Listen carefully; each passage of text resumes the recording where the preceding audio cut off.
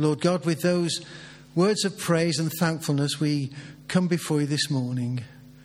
We thank you for bringing us here, and we remember all that Jesus did for us so selflessly. And often we're very selfish in our own lives, Father. So as we contemplate our lives now, help us firstly to praise you, to thank you for the small things and the large things that you do day by day in our lives. And we thank you for the blessings you shower down upon us also. Thank you for the fellowship and the family we have here, for our measure of health and strength, for our homes and families, for our shelter and food, and most of all for your love through Jesus. So we pray that you'll meet with us this morning and guide us, we pray in Jesus' name. Amen.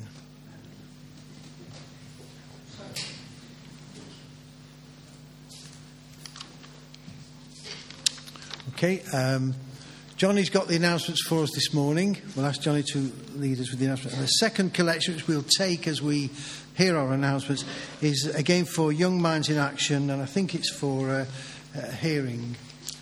So it's a charity chosen by our young people.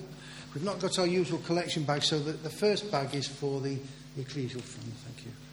Thanks, Johnny.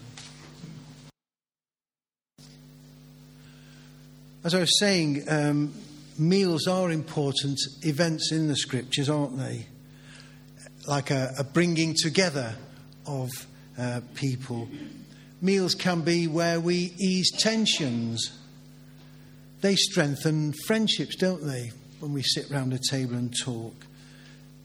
We're often told to rejoice in the Bible at feasts and festivities. They're a time of celebration, a time of bonding. And I was thinking, one meal that we often overlook, I know I have, till I was just reading something during the week, is a meal where the people actually had a meal with God. And it's in Exodus chapter 24. You needn't turn to it. I only want to read a couple of verses. But it's where Moses and Aaron and Aaron's two sons and the 70 elders go up and into the mountain, and they're invited by God to a meal. We read in Exodus 24, then God said to Moses, "Come up to the Lord, you and Aaron, Nadab and Abihu, and 70 of the elders of Israel. You are to worship at a distance, but Moses alone is to approach the Lord. The others must not come near, and the people may not come up with him." Then a little later on we read, Moses and Aaron, Nadab and Abihu, and the 70 elders of Israel went up and saw the God of Israel. Under his feet was something like a pavement made of sapphire, clear as the day itself. But God did not raise his hand against these leaders of Israel. They saw God and they ate and drank. There's quite a lot going on there in those verses, but in broad terms, God was bonding with his people through Moses as he gave them a covenant. And he goes on in chapter 25 to explain how he, God, wanted to come and dwell with his people. And this all, of course, looks forward to the time Jesus shared a meal that we're remembering this morning before the new covenant was given to all people. The way was open for us to bond with God and Jesus at this meal. I think there's some lovely thoughts there. So perhaps we could sing again together now, please, from Praise the Lord number 132. All I once held dear, built my life upon, all this world reveres and wars to own. All I once thought gain, I have counted loss, spent and worthless now, compared to this, compared to knowing Jesus and the relationship we can have with him.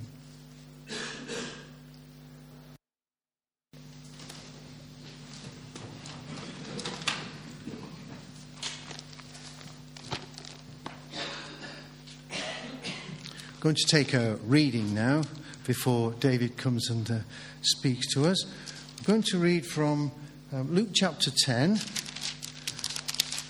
commencing at verse 25, and Phil's going to come and lead us in reading that. Thank you, Phil. Okay, so we're going to read from the Gospel of Luke, chapter 10, starting at verse 25. On one occasion, an expert in the law stood up to test Jesus. "Teacher," he asked, "what must I do to inherit eternal life?" "What is written in the law?" he replied. "How do you read it?" He answered, "Love the Lord your God with all your heart, and with all your soul, and with all your strength, and with all your mind, and love your neighbour as yourself." "You have answered correctly," Jesus replied.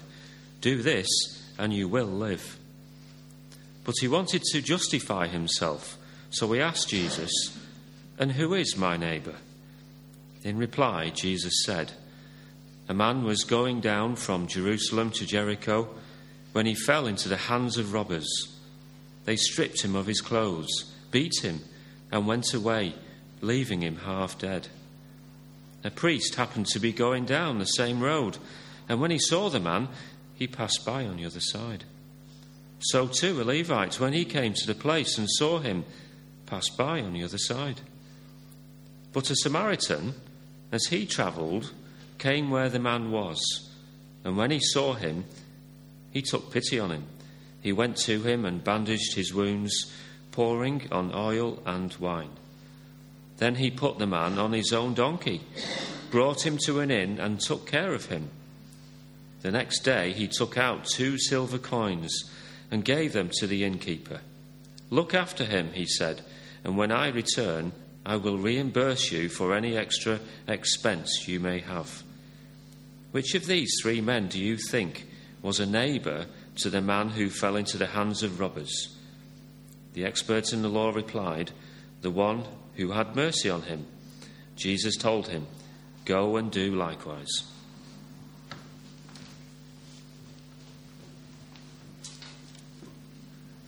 Thanks, Phil.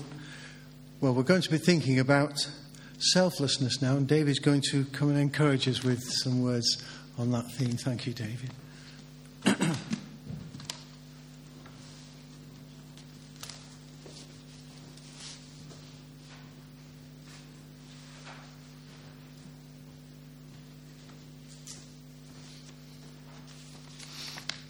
Thank you, Andrew. Hello, everyone.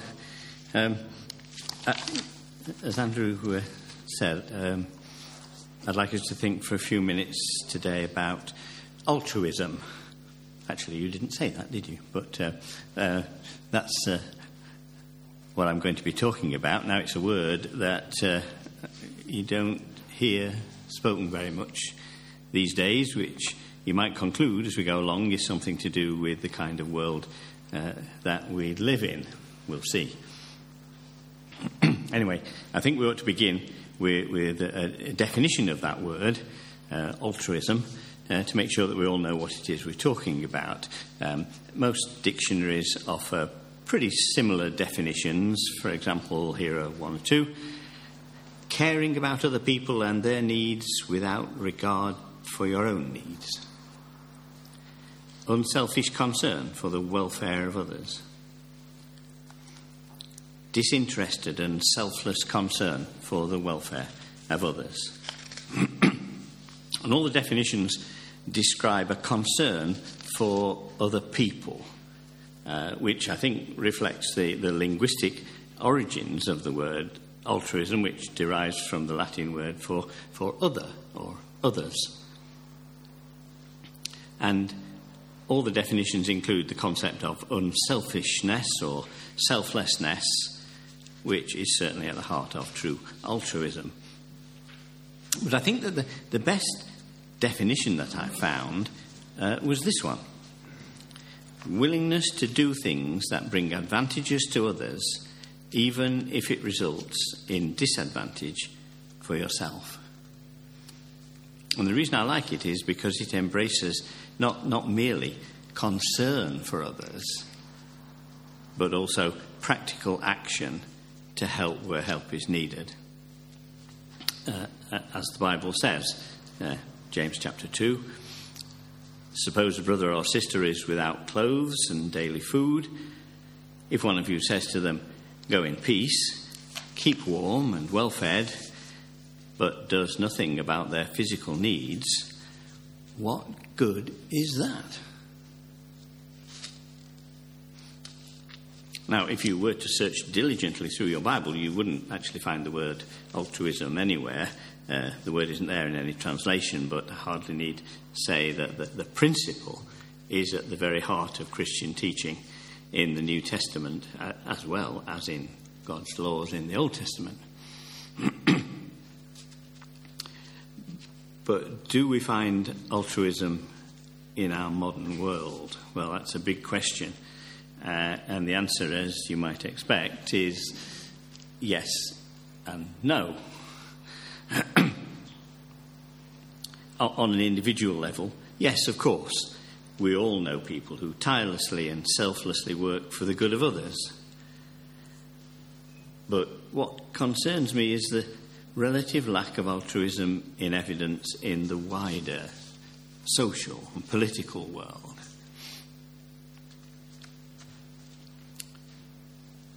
Think of the United States of America, for instance. At the international level, the United States has at times in the past shown altruism beyond what you might have expected. Did you know that around 175,000 US servicemen lost their lives in Europe in World War II? Without that sacrifice, Britain would be a very different place today. And there was a time when America's leaders openly and actively encouraged altruism. In his inauguration speech in 1961, John F. Kennedy said this: "My fellow Americans, ask not what your country can do for you. Ask what you can do for your country." That sounds like a pretty good definition of a form of selflessness, and I think that's what he meant by it. How things have changed over the half-century since then. The current president centred his push for power on the oft-repeated mantra, America first. America first. Never mind the others, he was saying. Let's concentrate in future on what we want. And that was the philosophy that appealed to a sufficient number of Americans to get him elected. Not good. But before we on this side of the pond take to the moral high ground, let's not forget that Britain's decision to leave the European Union was based mainly on the emotional but largely irrelevant question of stemming the tide of immigrants who want to share in our prosperity. And if you want evidence of the selfish undercurrent in British life, look no further than the advertising slogans with which we're bombarded. For example, PC World, we start with you. Nescafe, it's all about you. L'Oréal Paris, because you're worth it. And you can probably think of lots more. I'm sure you can. So what has happened? Why has the Western world in the past 50 or 60 years moved slowly but surely away from altruism and towards selfishness? The answer to that is obviously complex, but there's no doubt in my mind that it's not a coincidence that the same period has seen an inexorable decline in Christian belief and Bible knowledge. The change between the 2001 and 2011 UK censuses alone showed a fall of around 13 percentage points in the number of people who claimed to be Christian. and a similar increase in those who said that they had no religion. Without a grounding in the principles of Judeo-Christian religion, there is, for most people, so it appears, little reason to operate much beyond a bubble of self-interest. In an era of increasing secularism, altruism, though not dead, is slowly dying. I said Judeo-Christian quite deliberately because I think that many Christians today are perhaps unaware of the undercurrent of altruism that flows through the Old Testament.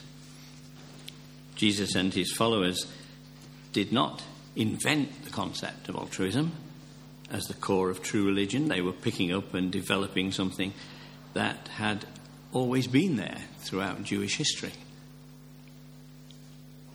Here's a message from God in Exodus 22, verse 22. Part of the detail that follows on from the Ten Commandments in chapter 20. It says, "Do not take advantage of the widow or the fatherless. If you do, and they cry out to me, I will certainly hear their cry." In fact, the early parts of the Old Testament are full of instructions on looking after the poor, and in particular, widows and orphans. And it often stresses the practical aspects of this. Leviticus 19, verse 9. "When you reap the harvest of your land, do not reap to the very edges of your field or gather the gleanings of your harvest. Do not go over your vineyard a second time or pick up the grapes that have fallen. Leave them for the poor and the foreigner. I am the Lord your God." And in a similar passage, Deuteronomy 24, verse 19, it actually says that God will bless them for behaving in that way. And do you remember that passage in Isaiah 58 when the people complained to God that they had been fasting and he hadn't noticed? Do you remember his reply? He says that fasting is not for show. Real fasting is when you go without things so that others can have things they would otherwise lack. Is not this the kind of fasting I have chosen? Verse 7. To share your food with the hungry, to provide the poor wanderer with shelter, when you see the naked, to clothe them. And in this chapter, once again, blessings are promised to those who do these things. And there's a verse in Psalm 68 that I rather like in this context, verse 5. "A father to the fatherless, a defender of widows, is God in his holy dwelling." Well, we knew that. But it's the next phrase that matters. God sets the lonely in families. So that's the practical aspect of it. But wait, God doesn't do that directly. He can only do that through us. He can only do it if we do it on his behalf. We can take the lonely into our families. We are the ones whose real practical altruism can further the purpose of God. The altruism of God is not dead or dying, but we are the channel through which it is kept alive on earth. Wow, what a responsibility that is. And this theme of altruism is a regular message throughout the Old Testament, so no wonder that the main New Testament characters all take it on board. And you know, even before we get to hear Jesus on this subject, John the Baptist has something to say about it. Remember when he called the crowds a brood of vipers? And he advised them, it's in Luke 3, verse 8, to produce fruit in keeping with repentance. And when they asked him what he meant by that, he didn't suggest that they get their biblical knowledge up to scratch. He said, verse 11, anyone who has 2 shirts should share with the one who has none. and anyone who has food should do the same. Altruism. The other John also had something to say along those lines in chapter 3 and verse 17 of his first letter. It's similar to the comment made by James that we quoted earlier, except that where James ended by asking, "What good is that?" John is even more pointed. Listen, if anyone has material possessions and sees a brother or sister in need but has no pity on them, how can the love of God be in that person? So we learn that if we have the love of God and want to show it, that love should flow out of us through selfless behaviour. And then in verse 18, John reminds us, as James did, that it is what we do that matters. Let us not love with words or speech, he says, but with actions.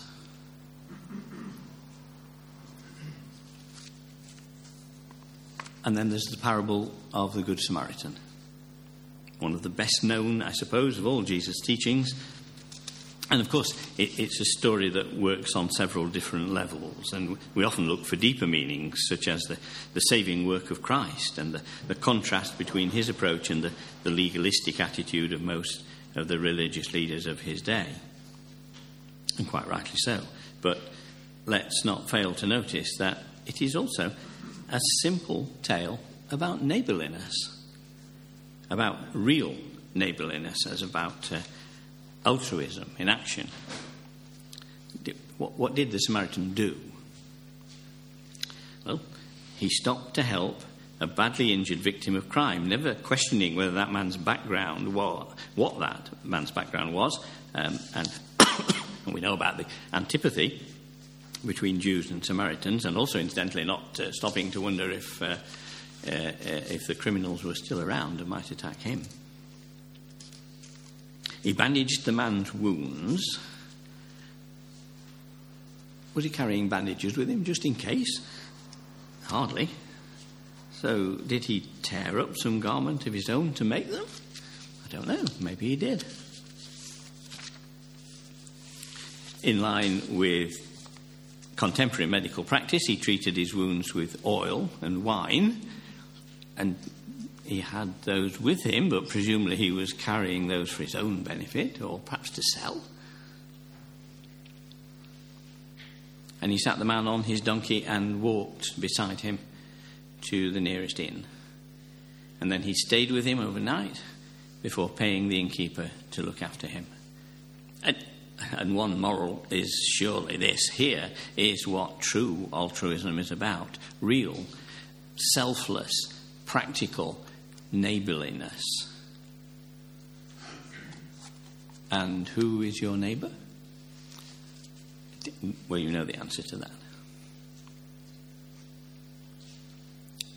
So we've seen, I think, what altruism is, but I'd like to point you towards thinking about a slightly different question, and that is, why? What actually motivates people to behave in that way? And the answer is not as simple as you might think, as we see when we look at Jesus' parable about the sheep and the goats, for instance, in Matthew 25, verse 31. Because in this teaching, people are separated into two groups, and it's quite clear from the end of the passage, verse 46, that one group is to be rewarded and the other is not. And the interesting thing, since we know that salvation can't be earned,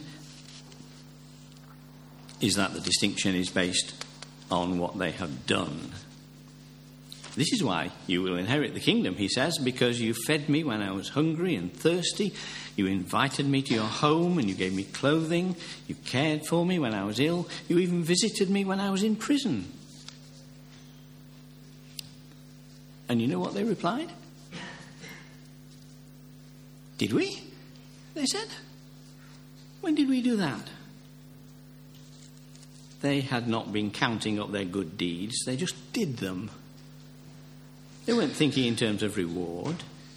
They were just naturally responding to need. They weren't seeking to earn a place in the kingdom. They were unconsciously displaying the character that God is seeking. And I think that's very telling.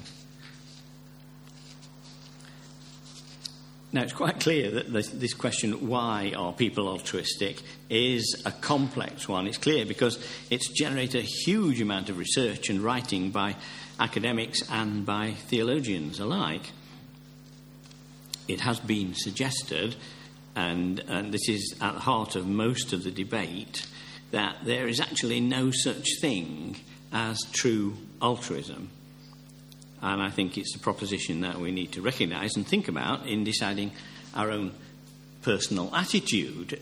The argument goes like this: no act of sharing or helping or sacrificing, so it says, can ever be truly altruistic, because the person doing it does receive a reward, which comes from in the form of personal satisfaction or personal gratification. In other words, it makes you feel good about yourself. Now, before you leap to reject that hypothesis, and I do reject it, or at least I feel that it misses the point, it has to be said that there is compelling evidence from academic research that altruism makes you feel good. Without going into the details, one study carried out at the University of Miami, for example, discovered that among older people, those who volunteered had higher levels of life satisfaction and will to live, and lower levels of anxiety and depression. So it is something that we have to think about. Well, so far we've talked mostly about giving people help with their physical needs, and rightly so, because the Bible emphasises it over and over again. Interestingly, the official Christadelphian line typically used to be, and no doubt still is in some quarters, that our primary responsibility is to help people to recognise and to satisfy their spiritual needs.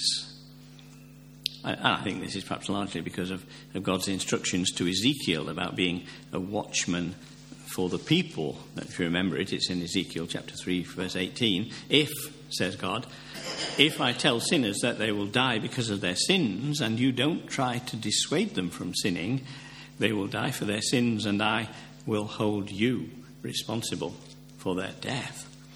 On the other hand, verse 19, if you warn them, and they still don't turn from their sins, they will die, but you will have saved yourself. And it must be important because it's actually repeated pretty much word for word in Ezekiel 33. But is it altruism? It's difficult, isn't it? It almost seems to be what we might call altruism under threat. And it certainly sounds like the not entirely altruistic approach that the psychologists point to. Do this and it will benefit you. That barely meets, I think, the definition of altruism. The only alternative view of the passage is do this or else, or which hardly characterises the kind of God that Jesus showed us and that we're trying to show to others. Surely what we're aiming toward is what I'll call unforced altruism. And in a way, that shouldn't be too difficult, because in this, as in everything else, we have the perfect example in Jesus. Yes, I know that Hebrews 12 says, for the joy set before him, he endured the cross. But I don't think that we, or his heavenly Father, would begrudge him that vision as he performed the greatest act of altruism of all time. He gave up his life, and the consequences for all of us are beyond measure. Did he receive a reward? Well, yes, I suppose he did. But did he ask for a reward? No. Simply, he did what was the right thing to do. He did it for the sole benefit of others, like you and me, whose spiritual need was and is so great, and whose need he, and only he, could meet. He knew that. Did he have any doubt? Well, yes, I guess so in Gethsemane, but only very briefly. Father, if you're willing, take this cup from me. Yet not my will, but yours be done. And I think that record of his Gethsemane prayer is itself really important, just in case we should think, as the psychologists might, that he was somehow getting a good feeling about it. Jesus did at his death what he'd been doing all his life. He gave himself for others. Can we match that? Probably not, but we can try. But I hope that what we can aim for, so to speak, is to do it without having to try, without even thinking about it, like those on the right hand in Jesus' parable who said, "We did all that. Did we really?"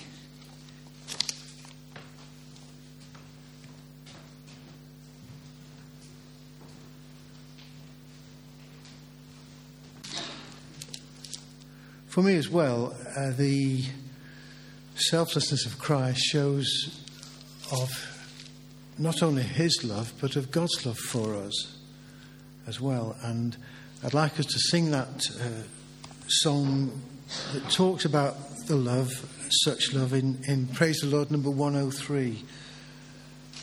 And the third verse reminds us, such love springs from eternity, such love streaming through history, such love, a fountain of life to me, oh Jesus, such love.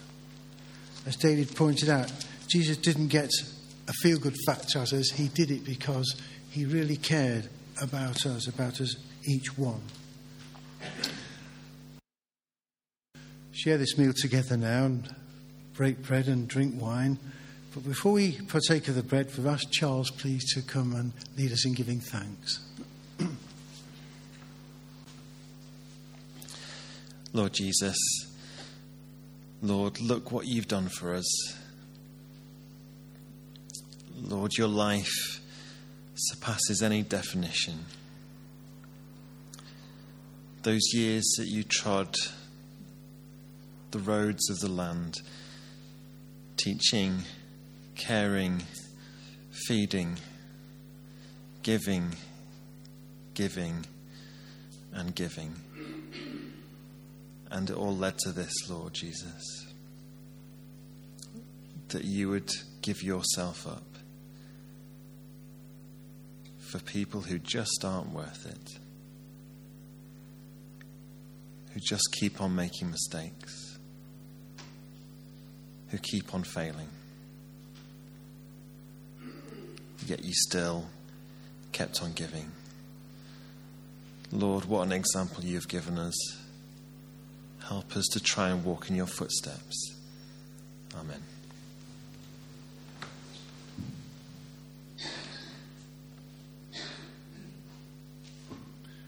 We read, while they were eating, Jesus took bread, gave thanks and broke it, and gave it to his disciples, saying, "Take, eat, this is my body."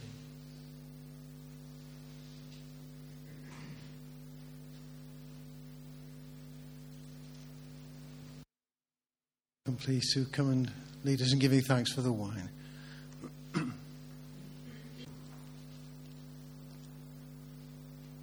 Dear Lord, we just want to open ourselves to you, to say thank you. Thank you for your life, the life that you surrendered, that you gave, so that we too might have life, and have that life abundantly. Lord, we fall short of the level that you have, the standard that you have set in front of us. But Lord, we know that you want us to to grasp hold of the goodness that you have poured out into our lives, to share in it. And Lord, it is through your sacrifice that we can, that we have hope, and that we have power. The power of your resurrection. Help us to receive that this day, to live in it, and to live in the way that you want us to live. Caring and loving, being good Samaritans for those that we meet in our day-to-day lives. Please bless us, we pray, in Jesus' name. Amen. Then Jesus took the cup, gave thanks and offered it to them, saying, "Drink from it, all of you. This is my blood of the new covenant, which is poured out for many for the forgiveness of sins."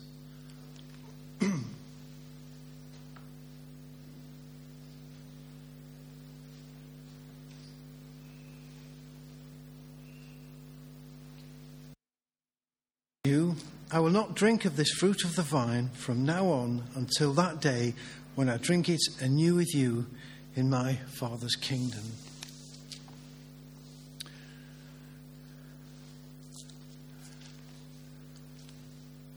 The Samaritan that David reminded us about in the parable of the Good Samaritan, I think also saw some perhaps good in this victim of the assault that he came across on his travels, and took pity. And in the week I was reminded of the words we read in Corinthians, "For God, who said, 'Let light shine out of darkness,' made his light shine in our hearts to give us the light of the knowledge of the glory of God in the face of Christ. But we have this treasure in jars of clay to show that this all-surpassing power is from God, not from us." And it's these deeds that Jesus talked about when he said, "You did this," and people said, "Well, when did we do that?" And it was because this goodness, this light came from God through these earthen vessels. And I think that's a good thought for us to take away. It means that everybody we perhaps come across has treasure in them. And perhaps we might think that there isn't any treasure in certain people. They're not worth it. We might make that decision. I don't know. But this treasure comes in flawed vessels. And we're all flawed, aren't we? We're flawed earthen vessels. And it's up to us, like the Samaritan, to look for that treasure and acknowledge that God values it in every one of us. There's something there that God values. And we can do that by our actions. And through our actions, God and Jesus are acknowledged. Not us, the earthen vessels, but it's the goodness of God that is acknowledged. So there's always something we can do, no matter how small, even that cup of cold water we read about. So I thought it would be good to finish with our closing hymn, number 44, from Praise the Lord. And the final verse is, "As salt are we ready to savour. In darkness are we ready to be light. God's seeking out a very special people to manifest his truth and might. So here I am, totally available."